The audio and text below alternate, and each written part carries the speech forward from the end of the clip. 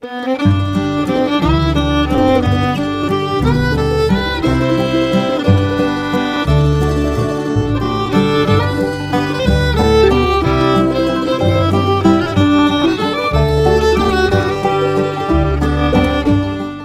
of the Tuesday morning to you, Oregon. I'm Finn J.D. John, FJ at OffbeatOregon.com, and this is the Daily Offbeat Oregon podcast. Since it is Tuesday, this is an archive show, first published as a newspaper column and podcast episode several years ago. Thanks for downloading, and I sure hope you enjoy it. This story was first published on June 19th, 2010, under the headline, Portland was the Shanghai capital of the world in 1890s. Here we go. You'd never know it from looking around the Pearl district of Portland today, but a little over 100 years ago, this was the most dangerous place on the West Coast to go out drinking. The risk wasn't so much death or injury, though. It was the risk of waking up the next morning on board a bark headed for China with an angry first mate screaming at you to get up and get to work, and probably kicking you in the ribs, too. Not many people know it, but at the end of the 1800s, Portland was the most notorious city in the Western Hemisphere for the practice known today as crimping, after a Dutch word for a holding pen for fish.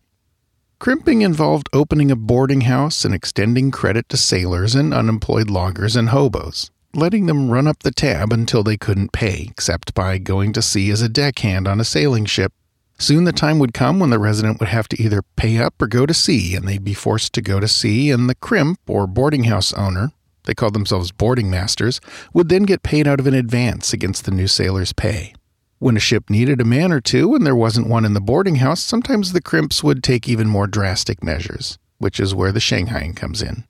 Quote, I will state that there is one port on the Pacific coast that has always been known as the greatest crimping den in America, Andrew Furuseth, president of the International Seamen's Union of America, testified to the U.S. House of Representatives in 1911. I refer to the port of Portland. It got so bad that the French embassy actually filed a formal complaint in 1901, saying French sailors were regularly being crimped there. In Astoria, the scene was similar, but because Astoria wasn't the second largest city on the West Coast, it wasn't as widely noticed. Crimps operated in several ways in 1890s Portland and Astoria.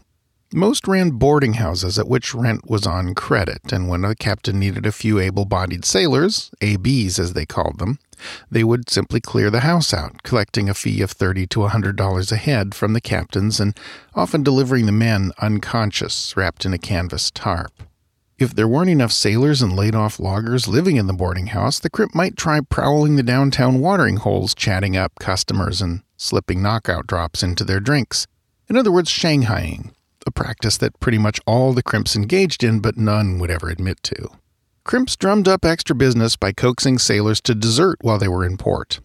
Sometimes when the cargo was unloaded and it was time to set sail, captains found themselves buying their old crew back. Portland's notoriety reached a peak in the mid-1890s. There's an enduring waterfront story from that time about a particularly colorful crimp named Joseph Bunko Kelly, who reportedly delivered 24 dead men to the captain of a British merchant ship. Kelly himself vigorously denied this story, and I haven't been able to find any corroborating evidence. I also haven't been able to track down any trace of the businesses or ships supposedly involved in the caper. It seems clear to me that this story is waterfront folklore rather than history, although there may be a kernel of historical truth buried in it somewhere. But the story is that Kelly, on the prowl for ABs, came across an open cellar door and found inside several dozen dead and dying men.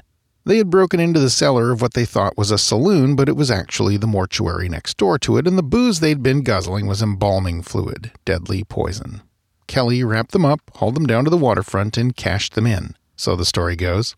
One imagines the ship's captain being less than pleased the next morning.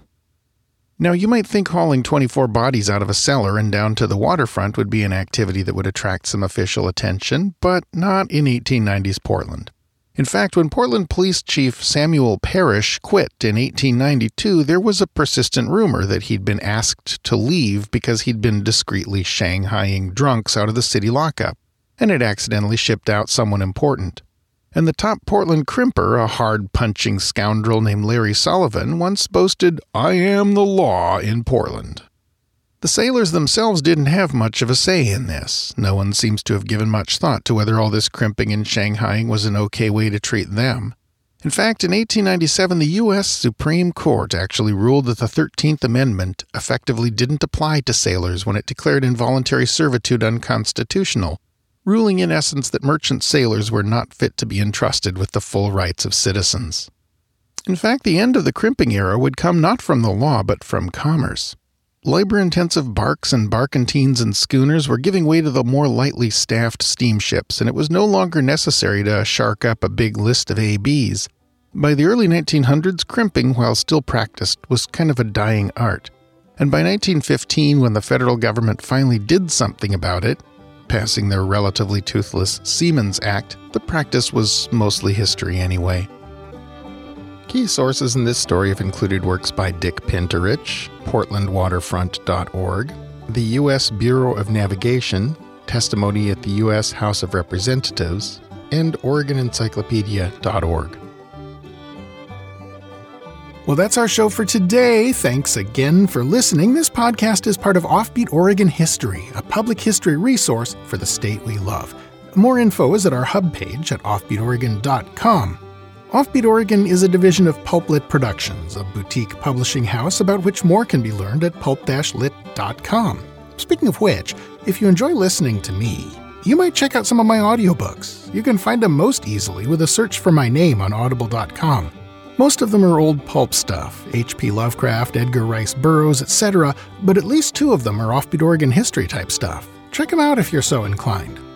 This podcast is covered under a Creative Commons license. For details, see offbeatoregon.com/cc. Our theme music is by the Atlas String Band and was written by Carmen Ficara. Listen and download more at atlasstringband.com. Questions, critiques, ideas for a future episode? Email me at fj@offbeatoregon.com. Episodes of Offbeat Oregon History are uploaded around 6 a.m. every weekday, so the next one will be on your device and ready to go before you know it. Until then, go out and fill up the rest of the day with good stuff. Bye now.